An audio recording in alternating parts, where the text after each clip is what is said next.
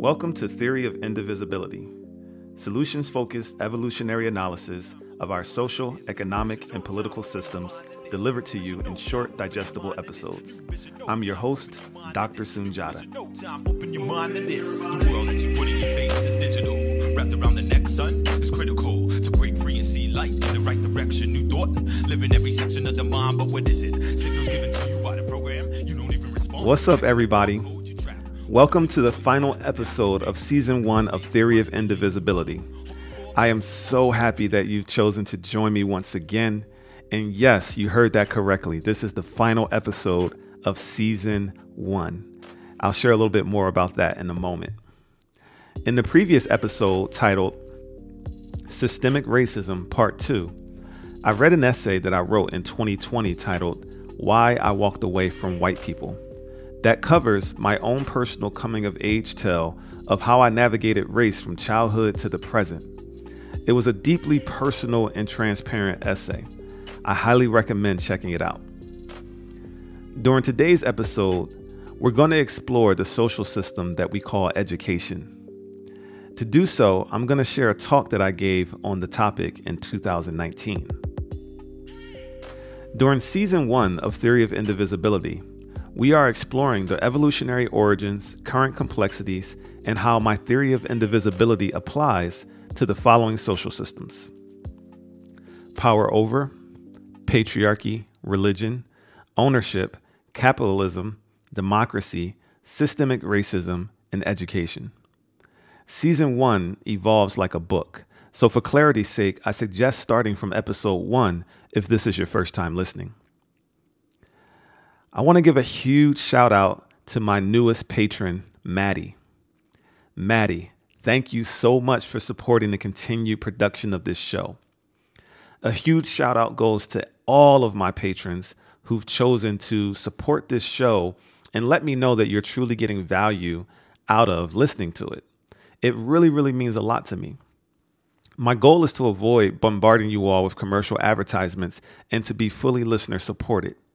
And the more people who support, the more time I'm able to take away from other income earning projects and put towards this podcast.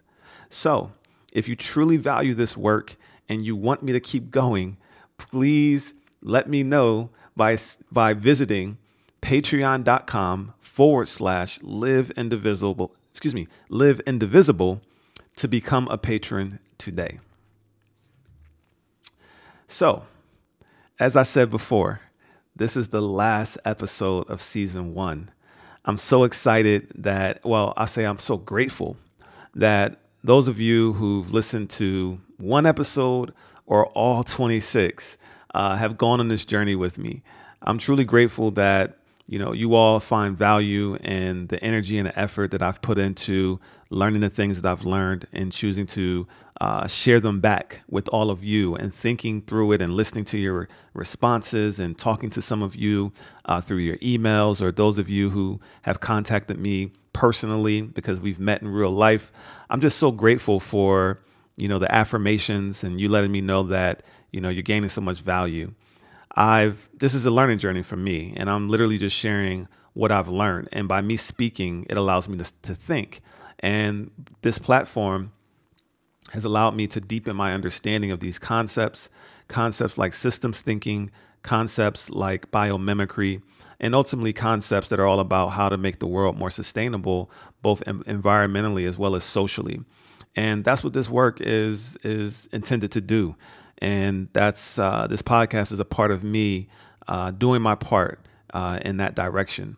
So all of you who've gone on this journey with me, I feel like you just listening and learning and sharing your feedback is a part of you doing your part as well. And I'm so grateful for that. I want to share with you a little bit about some of the things that I'm planning for Season 2. So I'm planning on Season 2 being more interactive with other people. So I'm thinking about panel discussions about hot topics. I'm also thinking about versus episodes where guest panelists and I will discuss elements from my theory of indivisibility infographic, like, for example, power over and control versus power with and collaboration, or moral judgment versus liberation, and how they both currently manifest in society. I also want to do interviews with authors, activists, organizers, people who are engaged in liberation and sustainability work. So another thing that I'd like to do is go live on Facebook, that I'm planning to do is go live on Facebook so that you could watch these podcasts and these various discussions in addition to just listening to them. So I'm really excited about these possibilities, and I'm hoping that you all will continue on with me during this discontinued journey. So one of the things that I've shared over and over at the end of every episode is that I do all the editing and the production of the show. And that takes a lot of time. And it's one of the reasons as I juggle life and my other work and projects, why there could be long gaps in between episodes. Well, I'm thinking about bringing on some help. All right. And getting a production and editing partner. And right now, that cost for that would be about $700 a month. And we currently receive through Patreon about 200, fluctuates between 200 and 400 a month. So again, for those of you who have been following this journey and you truly get value from it, it would really mean a lot if you could, become a patron and help out with bringing on that extra help, because that will allow me to focus on just pushing record, and the production partner would help with planning and organizing all the guests and everything, so that I could push record and have these rich discussions about how to make our world a more sustainable and liberating place more often. And there'll be smaller gaps in between shows if I have that support. So wanted to share that with you all. And again, if you're not able to contribute financially, just sharing episodes, telling a friend, forwarding it through text message, email, and social media also goes a long way towards gaining more support for the show. Now let's transition to the talk. The talk that you are about to hear was given at the Pathfinder Community School, a self-directed learning community in Durham, North Carolina. I've been fortunate to have been given the platform to give several talks throughout my adult life. And to date, this talk, titled Self-Directed Education for a Sustainable Planet, is the talk that I'm most proud of. It truly captures everything that I've learned and tried to convey through my theory of indivisibility and this podcast about how to create wellness and sustainability within our relationships, families, communities, and our planet. I hope that you enjoy it. Thanks for those of you who come out again, who heard me speak yesterday. Thanks to Hope for, thinking about this, providing this platform and this opportunity. And thanks for all of you, again, for who support, her visions to bring these, opportunities to life. So the talk that I'm going to be giving you all today is called SDE for a Sustainable World. And how many of you all, by show of hands, would say probably like in the last 2 years, your awareness of sustainability, climate change, and all those things have gone up significantly? Can anyone say that? Okay, same here. Like many of you, I've just been kind of going along, following the pre-prescribed scripts of life. And that wasn't one of those things that was like told to me to be aware of. But I've been paying attention lately, and it's some interesting perspectives. I know, people have varying opinions of those perspectives, but they're out there. And as I think about the person I've evolved to become, to be more aware of these things, I start to see like connection points and patterns around how we got to this point, and also about what the potential solutions are, for the long term. And what I'm going to share with you all, it may be confirmation for a lot of you. It may resonate with a lot of you, but for some of you, what I'm going to share may be really uncomfortable. It may be a paradigm shift. It may be a comfortable paradigm shift. It may be an uncomfortable paradigm shift. But I just ask that you know that I'm not here to coerce or change anyone and where you are. My only goal is to dialogue with you and just share my perspective. And I hope that you will be able to include my perspective in your world, in your greater worldview, not necessarily feel like it's something that needs to change your greater worldview. Is that okay with everyone? So the reason we're even having this conversation is because humans, we as humans, as civilized humans, have neglected, abused, and gotten out of alignment with our most important relationship. And that is our relationship to nature. And so what is nature? So the way that I explain nature is that nature is a collection of interconnected and interdependent systems and subsystems. Everything in nature is a system. Everything is a system. And these systems interact in a circular manner, creating feedback loop relationships that bring balance and sustainability to environments. So we've grown up being taught to think in linear ways. We kind of see straight lines. We see a point A and we see a direction towards point B, and then point B leads to point C. Point C leads to point D, and it's this continuation of events. That's kind of how we're taught growing up to see how the world unfolds and exists. But in reality, we live in a world of circles. We live in a world of circular relationships. So A influences B, B influences C, and C influences A, and A influences B over and over and over again. These are called feedback loops as a scientific term.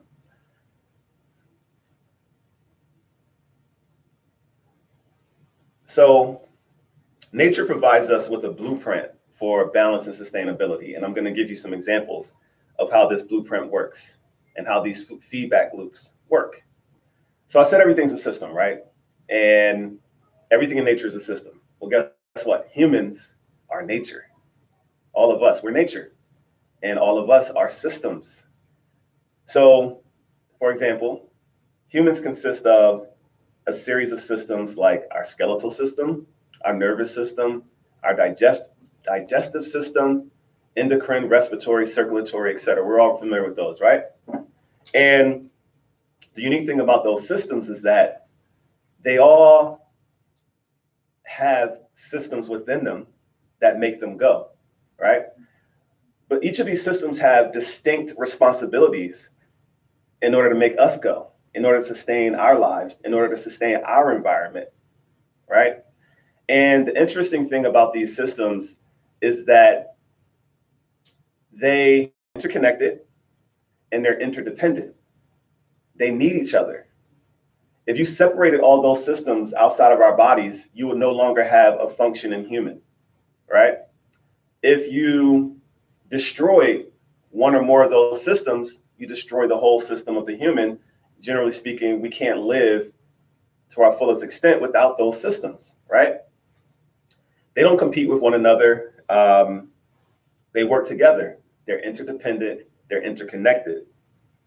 And when I think about, like, for example, the digestive system, so we put food into our mouths and we chew, so we use our teeth. There's all these various parts, these subsystems like our teeth, right? And we chew the food and then we swallow and it goes down our throats and, then it gets into our intestines, our, large and small intestines, et cetera. And it goes through all these processes.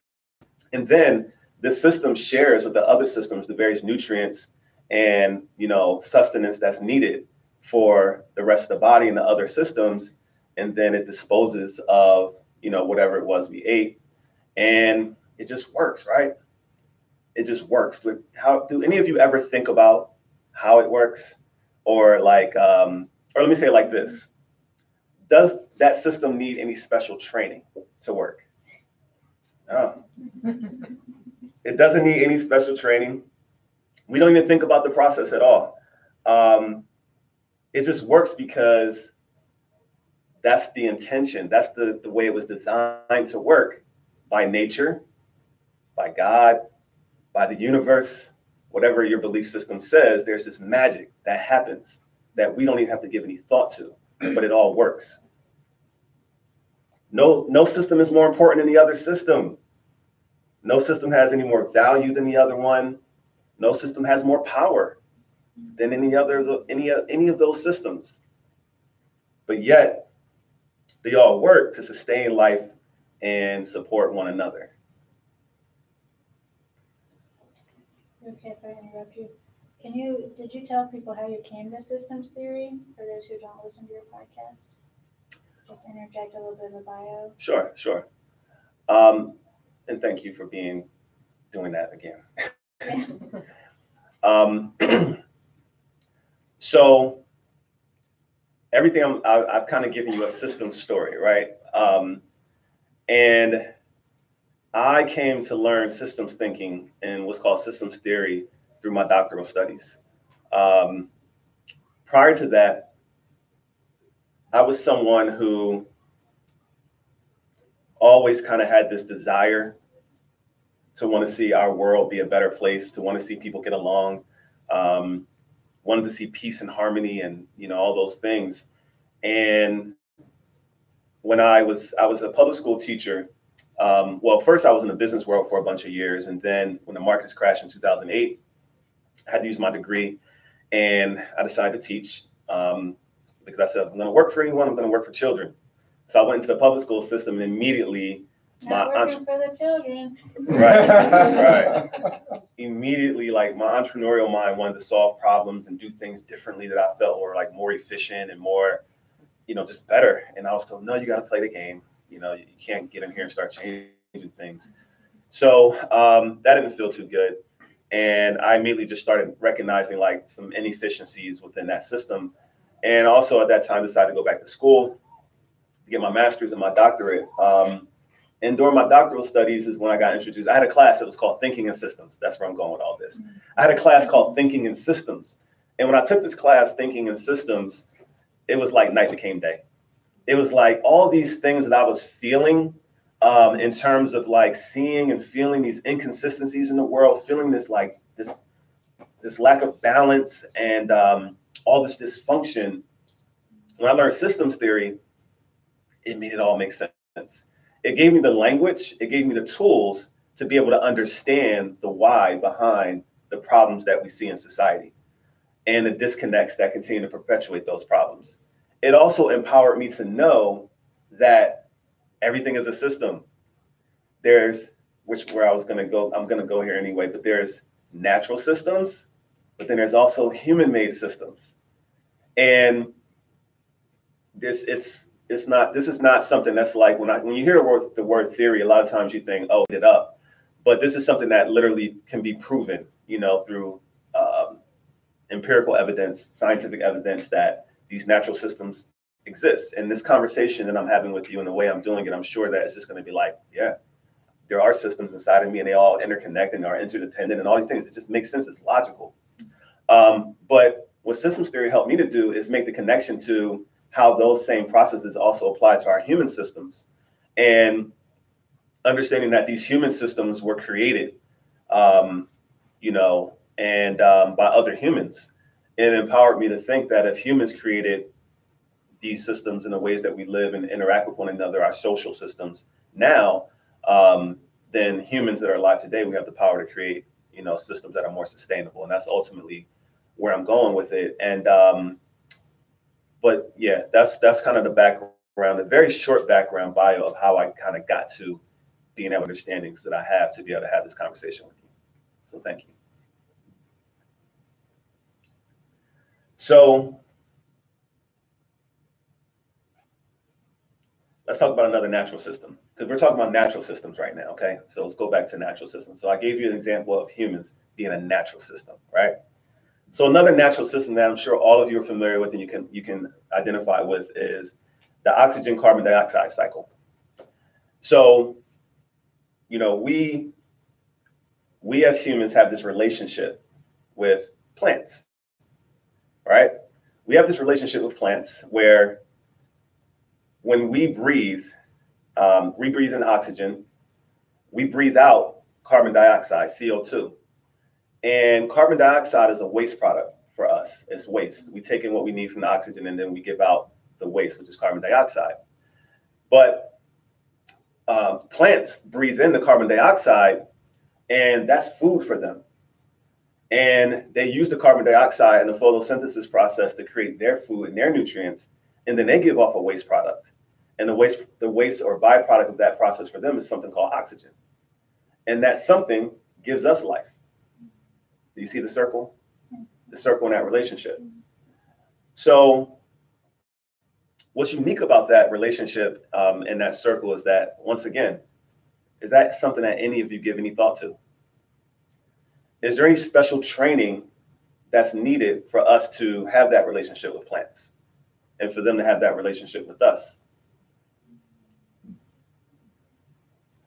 Do either of us, plants, people, have any more value than the other? Anyone have more power than the other in that relationship? Nope. It's A leads to B, leads to C, leads back to A, leads to B, C, back to A, over and over and over again. We're in relationship. It's a symbiotic give and take relationship.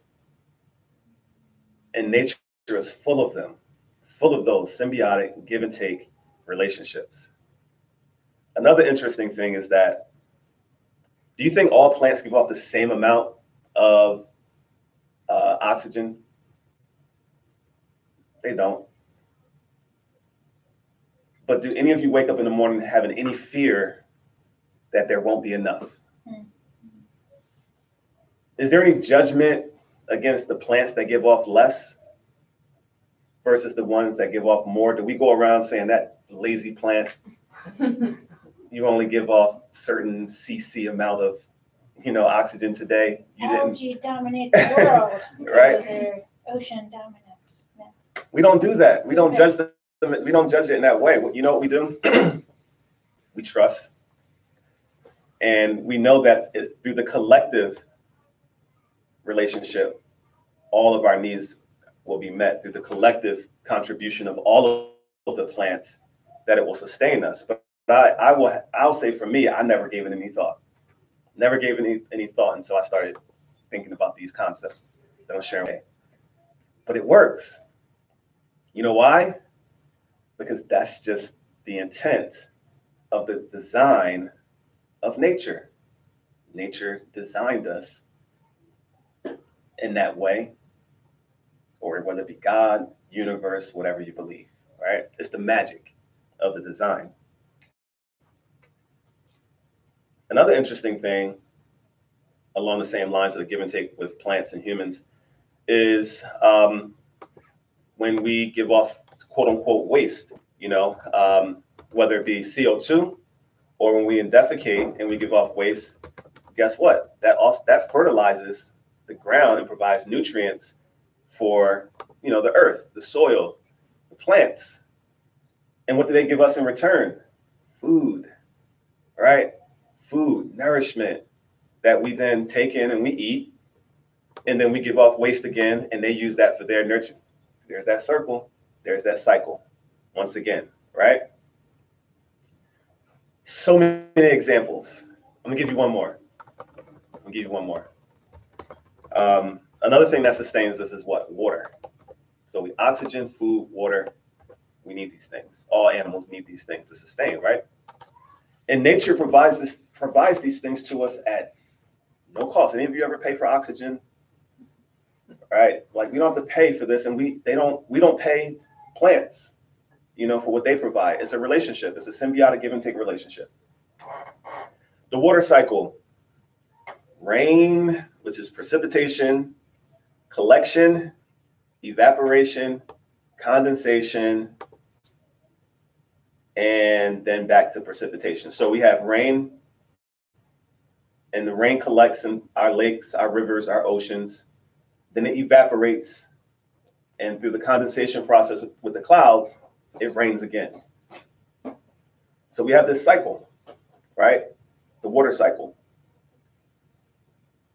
It just works. It just works. The most important life-sustaining processes are things that work without us having not having to give it any thought, without having to train nature, or let's say the plants, because we're all nature, but train the plants to do their part. They don't have to train us to do our part. Water, that cycle doesn't have to train us. We don't have to train it. It just happens, right? Why? Why does it just happen? Because that's the intent. That's the grand design of the universe, the space that we live in.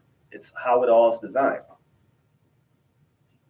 So I came up with a term, nothing I come up with, I'm sure is unique. I'm sure someone else has come up with it somewhere, but I like to call it nature's economy. In a way, nature's economy, this magic that I'm talking about, or AKA nature's economy, the way it works is this.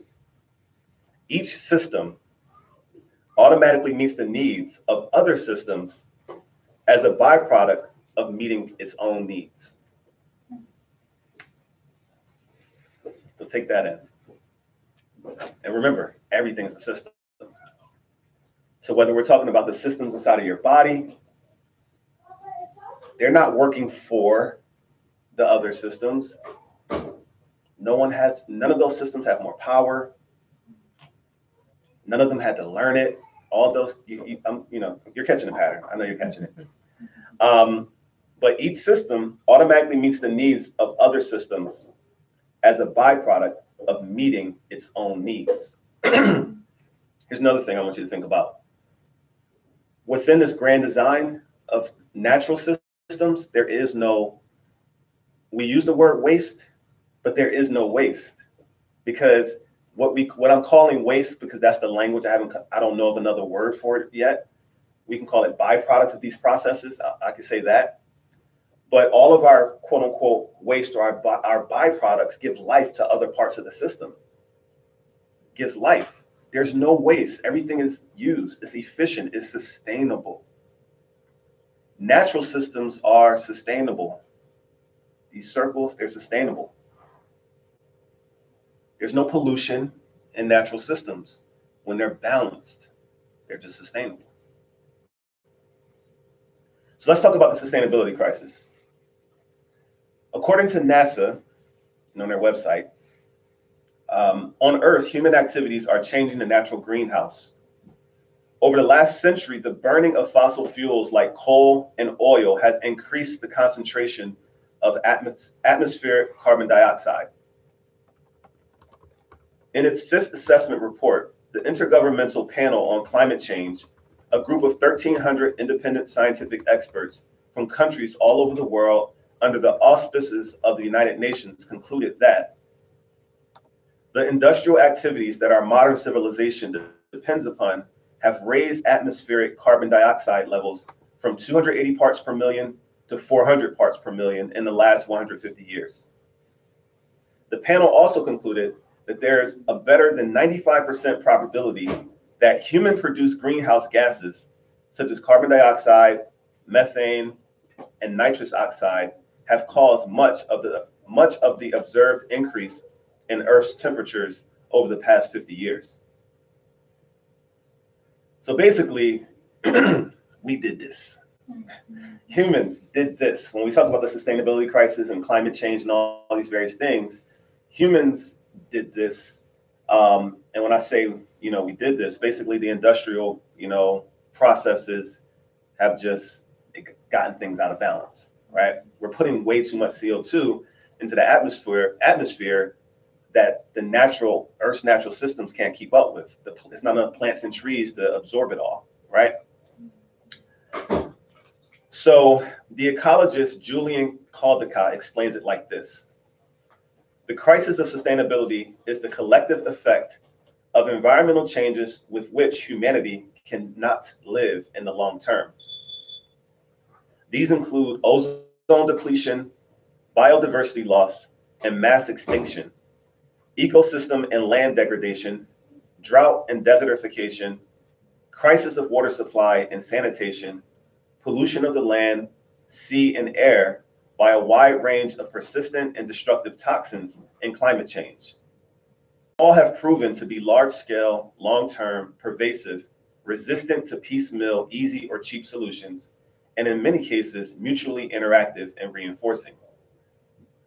They also combine with other human-caused problems, such as overfishing, overpopulation, and war, to undermine the living conditions, livelihoods, health, and well-being of almost everyone on Earth, but particularly those of weaker human stakeholders, such as the poor. Put simply, their presence makes the human condition unbearable. So it's a sobering reality to have to grapple with what ecologists, environmentalists have been telling us really for the last 50 years, but in the mainstream, the last, 2 or 3 years, right? We've been really hearing about this in the mainstream. But environmentalists and these very scientists, they've been saying these things for many years, right? I listened to a podcast. There's an environmentalist named Jim Bimdell, and he wrote a paper,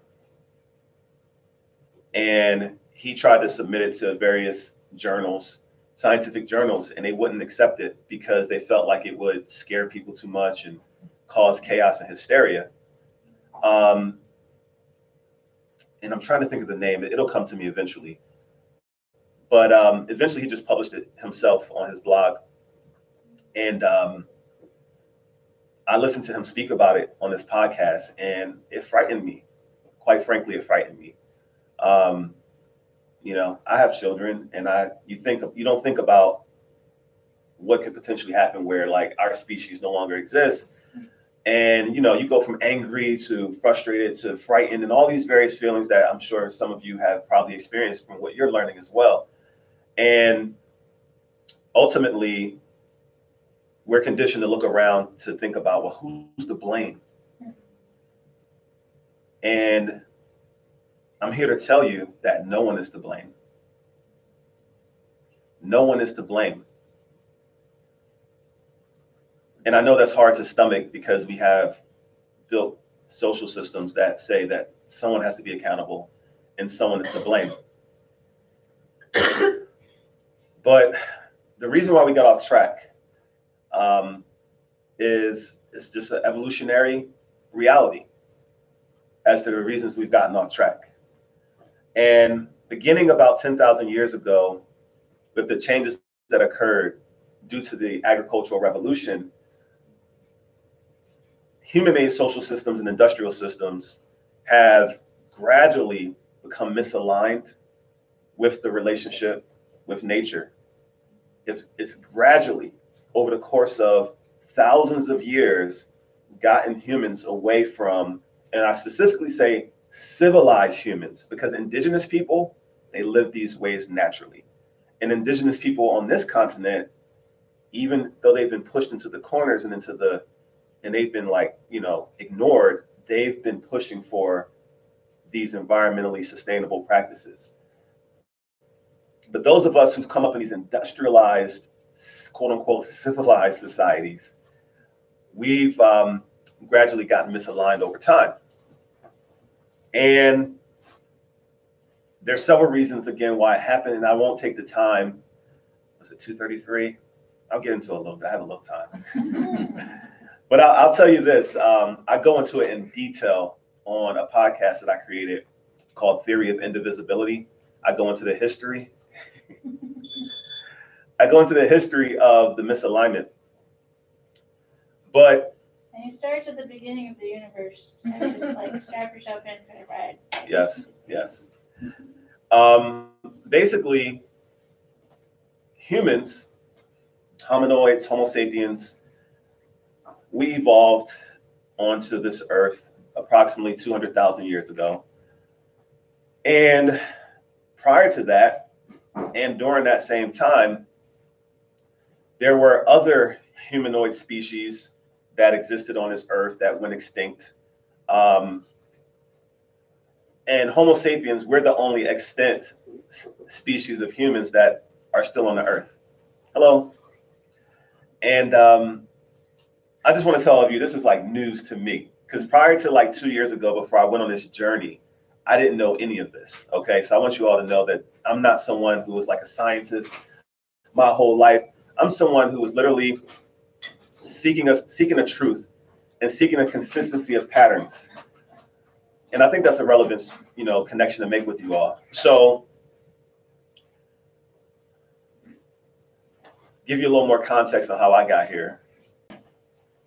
My desire to be a part of the solution in the world came out of my desire to solve like the quote unquote race relation issues and the divide around race. That was like my introduction into me trying to be a problem solver in these ways that you're hearing me speak today. I had a podcast called Race Haven, Solutions Focused Dialogue about Race Relations in America. And everything you hear me reference is at my website, iGoToGrow.com. I'll say that many times. But while I'm at work, I also had a Facebook group of like 1,000 people that would come into this group, and we would dialogue about race relations, all different backgrounds. And ultimately, because of my teachings and my learnings in systems thinking, I understood that there weren't long-term, like the problems that existed in the system of race, there were no solutions within the system of race. There were no solutions there. And my systems thinking mind told me that since everything is a system, right? What are the feedbacks that are feeding race relations? What are the feedbacks that are feeding the divides within that system of race? Those feedback loops that we continue to see that cause all the dysfunction and the divide in society around race, those are feedback loops as well. I'm sure you all notice the patterns. They continue to come up. It's like we can't get away from them because they're feedback loops. So my systems thinking mind got me to thinking like, well, what systems feed, race?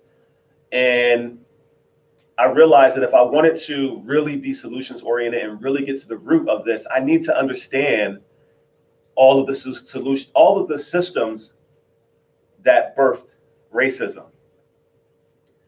And that got me on a journey towards creating what's called my theory of indivisibility. And so when I started researching, so I came up with this theory of indivisibility. I was driving along in my car one day. I'm just going to give it to you how it came to me. I was driving along in my car one day, and I literally said, okay, if everything is a system and every system interacts and relates with others, like what systems, continue to cause this divide with race? So I said, okay, capitalism. Like racism is profitable in some aspects, right? It's profitable, so that's one thing. And then I said, okay, well, what feeds capitalism? And then I said, okay, well, if I have race, let's say I have a circle here with race inside that circle, then within, let's draw another circle in your mind, and that's capitalism, and race is within that. Racism and the concept of race is all within capitalism. Well, what birthed that? And I said, ownership, concept of ownership. So we draw a circle of ownership. And I said, well, what fed ownership and these ideas of people owning other people and things like that? And really it's men, who've done all these things. So what birthed that? Patriarchy. What birthed patriarchy? I'm sorry. No, I came to religion later. So what birthed patriarchy? And ultimately, and in religion, I said, okay, and religion came in that scenario as well. And I said, okay, because with religion, it started to come to my mind that when religions evolved in societies, like they were always male dominated. And I knew that patriarchy impacted that. And I'm like, well, what impacted patriarchy? How did that get here? Why is that a thing? And then ultimately it came to me the ideas of power and power over and control. So I'm like, okay, power over. So I literally how to do these things because I told you that systems thinking gave me these tools. Learning systems thinking gave me the tools to be able to draw these diagrams in my mind. So I said, it's power. It's like our relationship to power and really power over that birthed patriarchy, that birthed religion, that birthed patriarchy, that birthed ownership, that birthed systemic racism. That birthed capitalism, that birthed systemic racism. And ultimately, that's how my theory of indivisibility came about. But at that time, it was still just a theory. And I had to go and prove. I literally took about 2 months to like do the research that I needed to do to prove what I was thinking.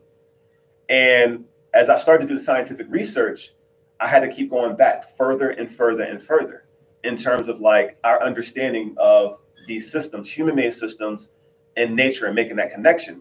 And the further I went back, in terms of my understanding, I literally went all the way back to the scientific understanding of the start of the universe, which is the Big Bang. And I had to confront, through this research, I had to confront a lot of the things I learned growing up. And what I realized is that a lot of the science that I was learning is relatively new. Literally in the last, these are advancements that have happened within like the last 150 years. So all these wonderful fields of science, the archaeology, the paleontology, the genetics, the psychology, you name it, right? There's like so many fields of science. Linguists, I can think of so many different ones. They literally have all pretty much evolved to the point where we know them today, where they're providing so many answers to our world, cosmology, etc., astronomy. They all have evolved in the last approximately around the last 150 years, a very short period of time, because humans have evolved in our understanding and the technologies to support the learning and growth. So we've come so far in that 150 years, whereas previously these things were, so science now has provided all this evidence for the way that, the world has evolved and how we got here, whereas previously it was religion that provided those answers. And so as I confronted all these things, I began to get confirmation through my research, and it provided support for what I call my theory of indivisibility. So that's, how I got here in terms of my understanding of these things and why I'm able to have these conversations. It took a lot of time. It took a lot of research. Like, I literally did nothing for like 2 months except for research, to write down the foundation for, what I was thinking, and it gave me confirmation. So that's why I'm able to, say these things to you with a level of, confidence, because of the research that I did. And I asked questions. I asked all the skeptical questions as I was doing this research, all the skeptical questions. Well, how do you know that, how do scientists know that a bone is 1 million years old? Like, how can they know that? And then I read about carbon dating. Well, how does carbon dating work? I went down those rabbit holes, and it makes sense. If you understand the basics of science that we all learned in school, and then you start doing the research, it just makes sense. It connects. And also understanding the basics of the relationships that I just explained to you previously about our relationship to nature and the oxygen and plants and that whole symbiotic relationship. Everything I'm saying, the patterns that I'm speaking in, it applied across every connection that I made as I did the research that I did to bring me to where I am and the understandings that I have today. Prior to that, I was just moving throughout the world, kind of oblivious and just going along with the flow. And, I was raised as a Christian. So the Bible was my history book and my science book growing up. So that was just it. That was cool. And there was no reason for me to even want to try to like challenge any of those teachings and learnings. The only thing that got me to the point to even want to start doing the research that I did to bring me to this point is because I'm tired of seeing people out here fighting and arguing and killing each other and killing the environment and making this place unsustainable. That's the bottom line. And because I'm wired the way I am, to want to like solve problems and get to solutions, it forced me to go down the path to be able to have the conversation I'm having with you all today. I hope that makes sense. I love my children. I love all of you.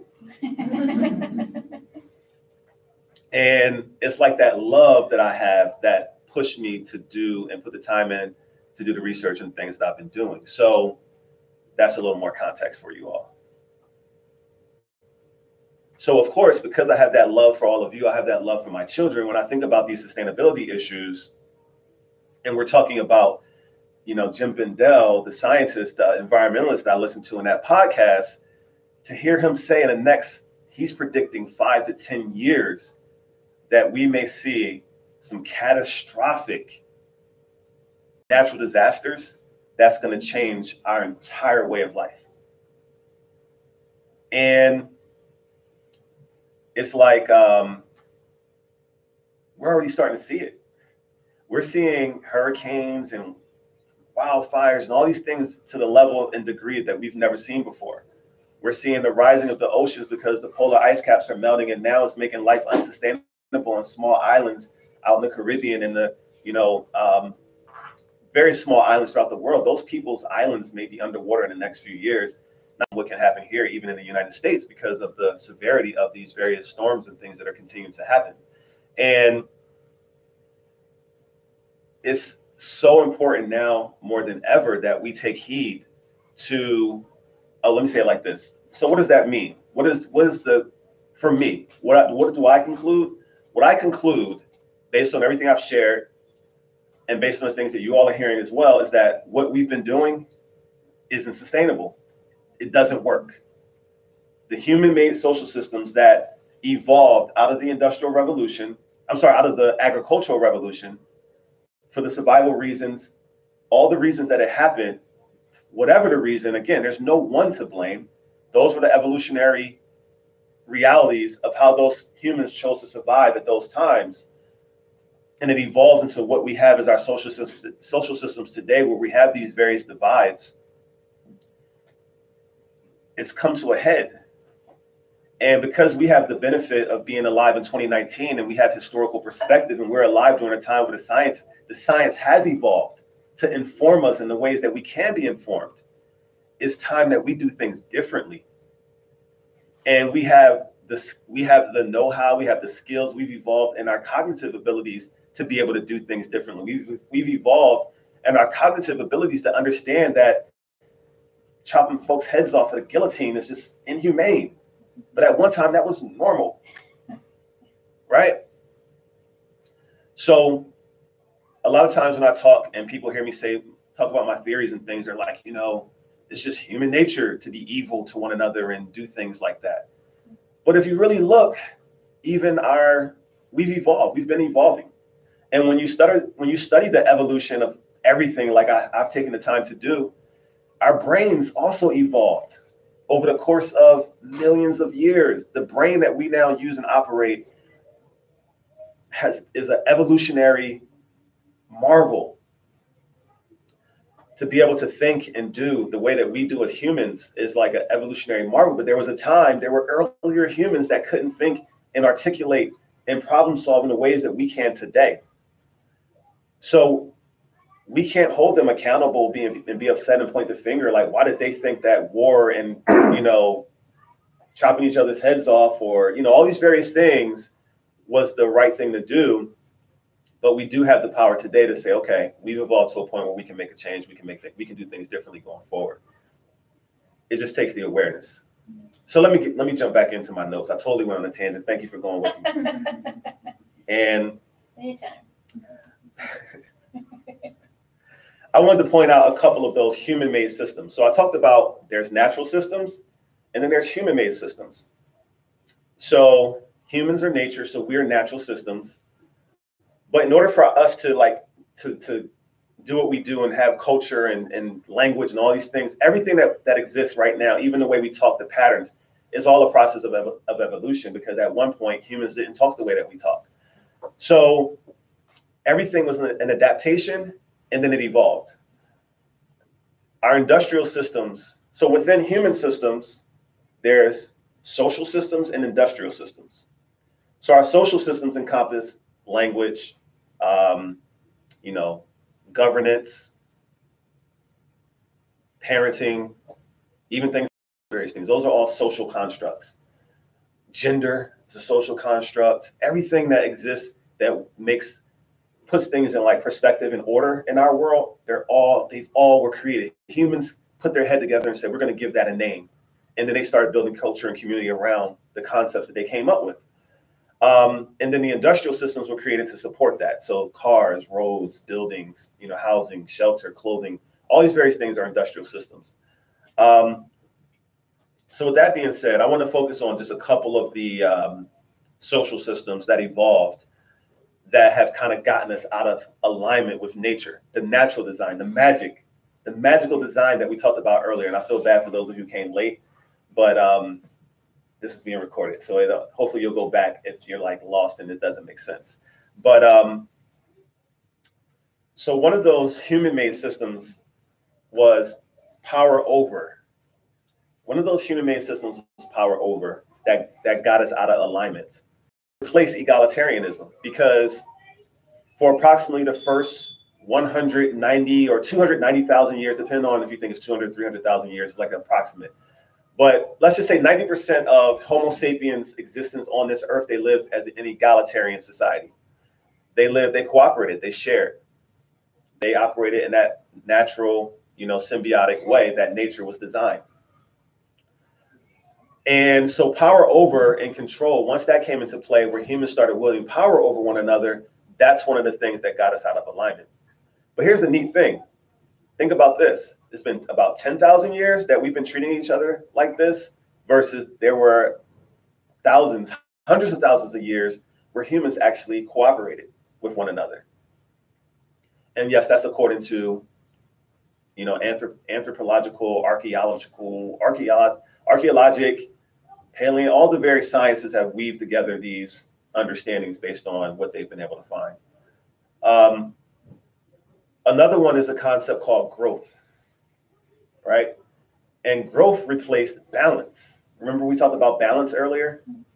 Growth replaced balance. So let's talk about growth. Our entire value systems is centered on the idea of growth and abundance. Think about that, like our economies, our values. It's like we're always like trying to grow. Even, if you know me and my brand is grow, right? But in a different way. But we think about growth. When we think about a company, companies, their main thing is to grow. If you're not growing, you're dying. And it's the growth is the goal for, endless profits. Building wealth is all about, growth and abundance, right? So growth replaced balance. And if you think about our conventional schooling, it's designated to position those who thrive in it for growth and wealth building opportunities, right? Everything's about growth. The interesting thing is too much growth in the natural world, or let's go back to our human system example we talked about. We talked about all the various systems of the human body earlier. Well, too much growth in our human systems leads to cancer. That's what too much growth is. When you get out of balance, and we're out of balance with the natural magic of the sustainable ways that we've been designed, it leads to that dysfunctional thing that will kill us, which is cancer. It's cancerous.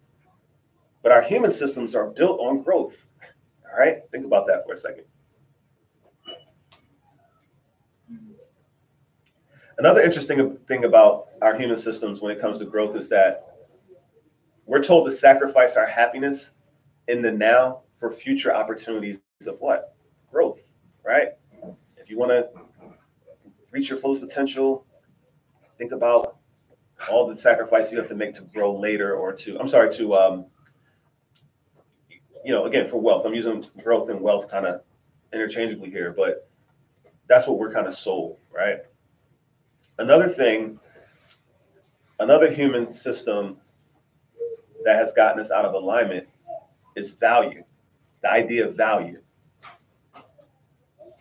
And what has that replaced? Value has replaced the symbiotic relationship, the symbiotic give and take relationship that we talked about in our examples earlier. So what do I mean by value? We're told that some people have more value than others. We're told that this human-made social construct of race, that people of European descent were given this name called white people, and that name has more value then people we give other names in terms of that social construct of race, and that within that system. We have something, some humans have more value within the realm of class, where if someone is more wealthy and they have more quote unquote wealth and abundance, they have more value than someone who's on the lower rung of that spectrum from wealth all the way down to poor. We look at different careers within our social systems, and the way that we show value is that we pay certain people more than we pay other people, and we condition all of us to be okay with it because we've all been indoctrinated. Growth and value and these various things is the natural order of things. We've been conditioned to think that's just the way it works and it's the way it should work. But the reality is concepts like these that have gotten us out of alignment, that have put us in the sustainability crisis that we're in today. So we've been indoctrinated to think that a surgeon is more important than a farmer. And we show that because we pay surgeons a ton of money.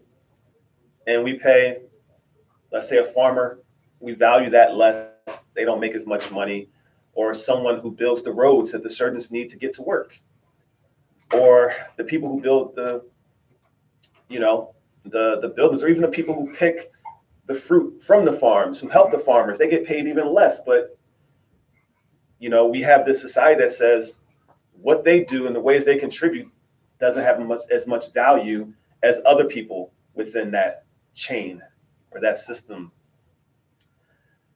And I hope that as I'm saying these things, you all are thinking back to the patterns that we talked about earlier within the natural systems about value.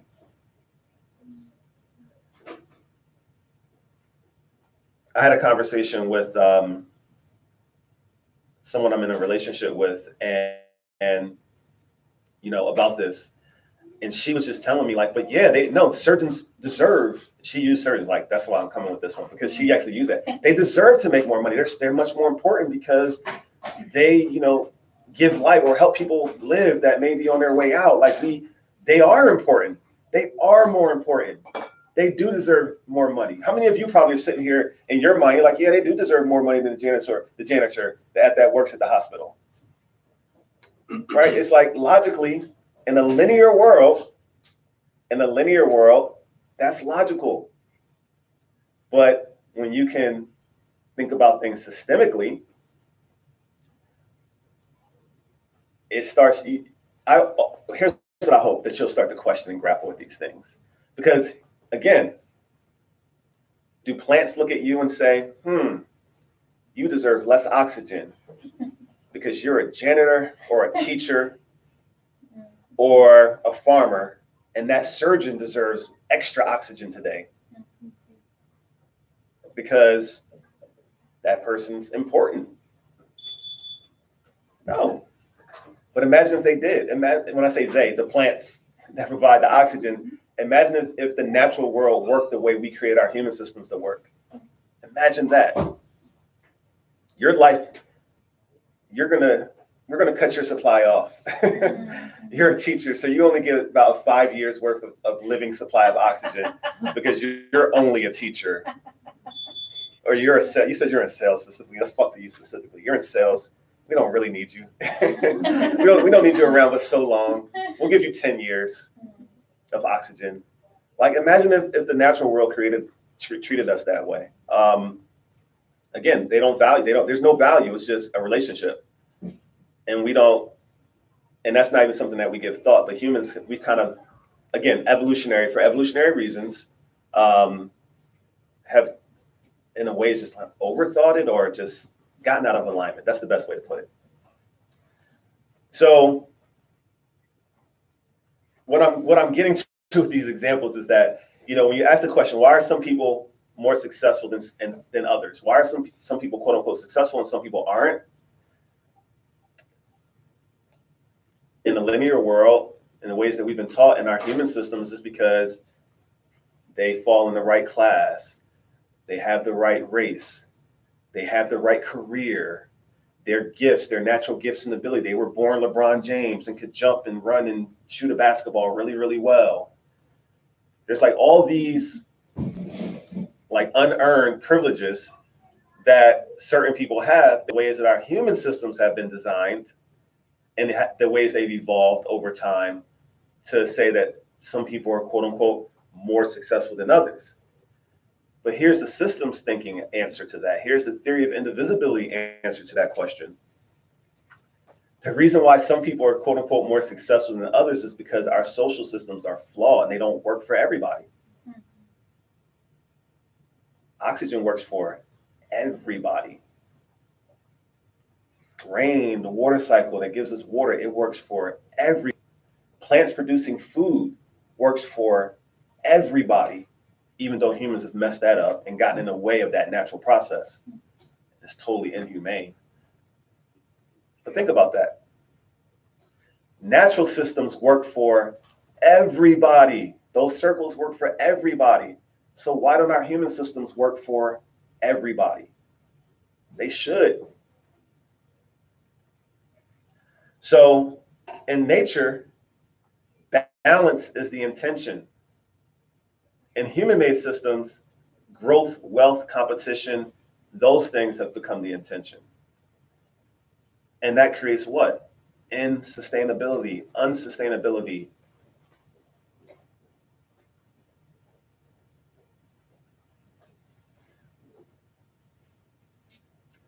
So, how does SDE a part of the solution?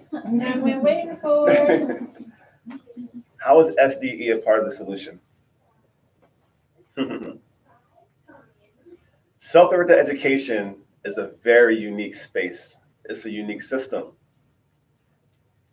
Self-directed education says that every person is designed to think and learn.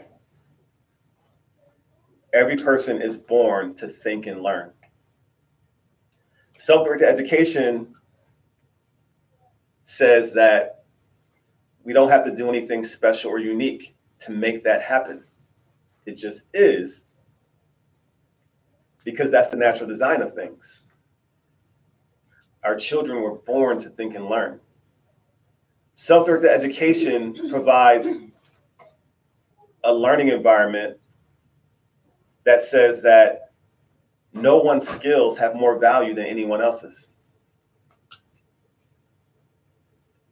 If a kid is really, really gifted in, reading and writing, and another kid is really good and gifted at tumbling and running and jumping and using their body to express themselves, they have equal value here. If a kid is really good at cooking and another kid is really good at singing, like, they're not stratified here based on ability. No one has more value or power because of their abilities. No one has less.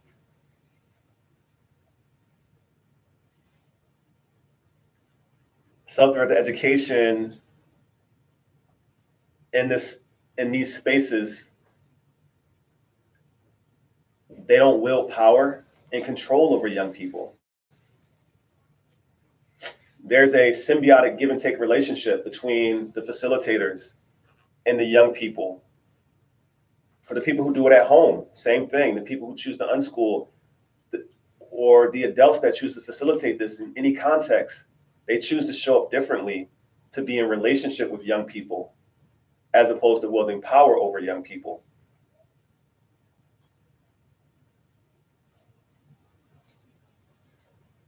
It's not about forcing growth in self-directed education. It's not about saying, in order to hit this marker, to get to this end desired result that equals success or wealth, you have to do X, Y, Z in a certain amount of time, irregardless of your natural paces. Self-directed education honors natural growth, because natural growth leads to balance and sustainability. Self-directed education understands that all of us have a role, and by being in relationship with one another, we'll meet each other's needs naturally. The person who's good at singing can entertain, while the person who's good at writing will do the writing and the organizing and the collecting of the information in our community. The person who's good at speaking and oratorical skills will convey what they're seeing, the person that is tinkering and building and developing things, et cetera, et cetera, et cetera. If you self-directed education understands that if you leave humans to their devices, all of the needs of any community will be met naturally, because that's the magical design.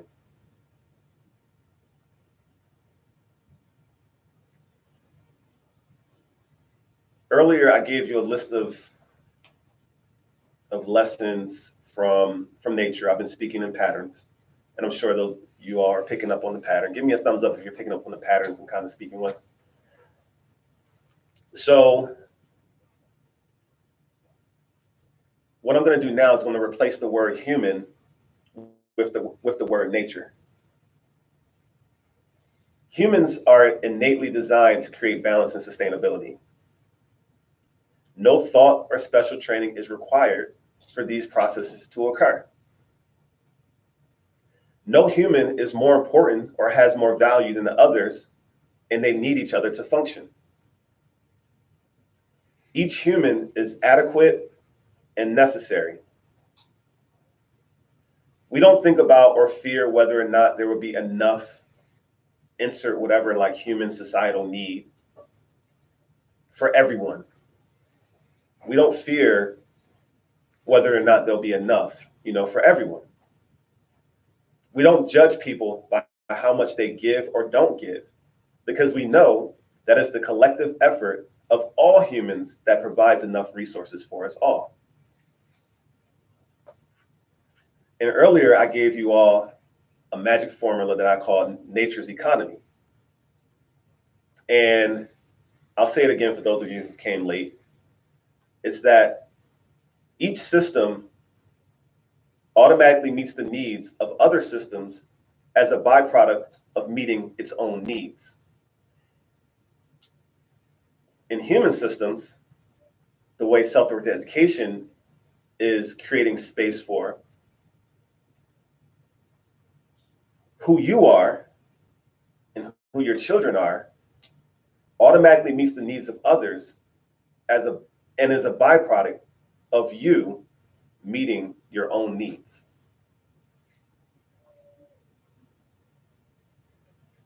So think about that. So the same way we talked about the human systems and how they just work, no thought needed, it's just the way it's designed, right? No value, none of those power structures, nothing there. Imagine if we take what self-directed education is automatically, naturally doing and applied it across all of our human systems, and we took this out into the world and shared it with everyone, and we continue to create community around our young people so they can continue to naturally evolve in the ways they were naturally designed. For me, that is the solution to our sustainability problems. Because there will be no need for ideas like money and growth and building wealth or any of those things. There's no need for that. There's just balance. Humans living in the ways that make them happy, doing the things that they're going to do to be happy, would automatically be a byproduct. Will automatically meet the needs of others. For the person who loves feeding people, how many of you know someone who loves feeding people? It's like they literally get life from feeding others. We know people who love building things. Like that's their passion, right? They love it. They will automatically meet the needs of people in their communities that need housing. The same way that people who love feeding people will automatically meet the needs of people who need to eat.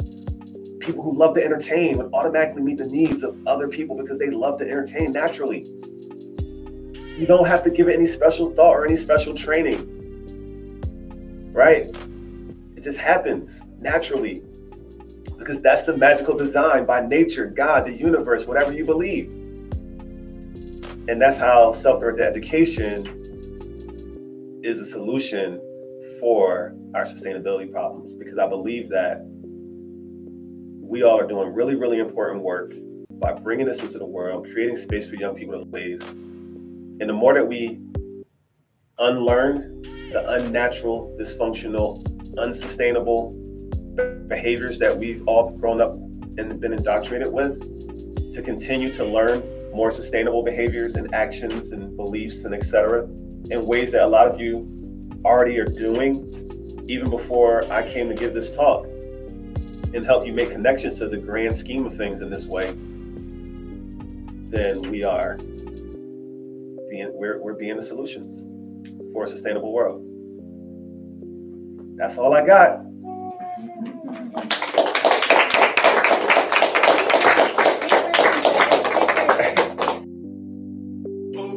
Visionary mind frame got me open and ears. I pause for a second, listen to the words that I spit. So can you feel it? Lose focus and you start to see the vibration hitting every nation. Check your foundation, a matter of energy. Got me circling for the world around me. Stand strong, holding the position I belong. Finish clearing the past and then you move on to a new way to go. You're engaging the flow, the critical mass. Got a brother running so fast, but will I slow down? The wheels on the bus go round and round. Sitting thinking how I'm living, what the longer. Now I'm coming to a point where I'm bridging the gap. I reckon living with the interpersonal ethic, emerging to another level with my culture. Open your mind. Vision, no time. Open your mind to this new vision. No time. Open your mind to this new vision. No time. Open your mind to this new vision. No time. Open your mind to this.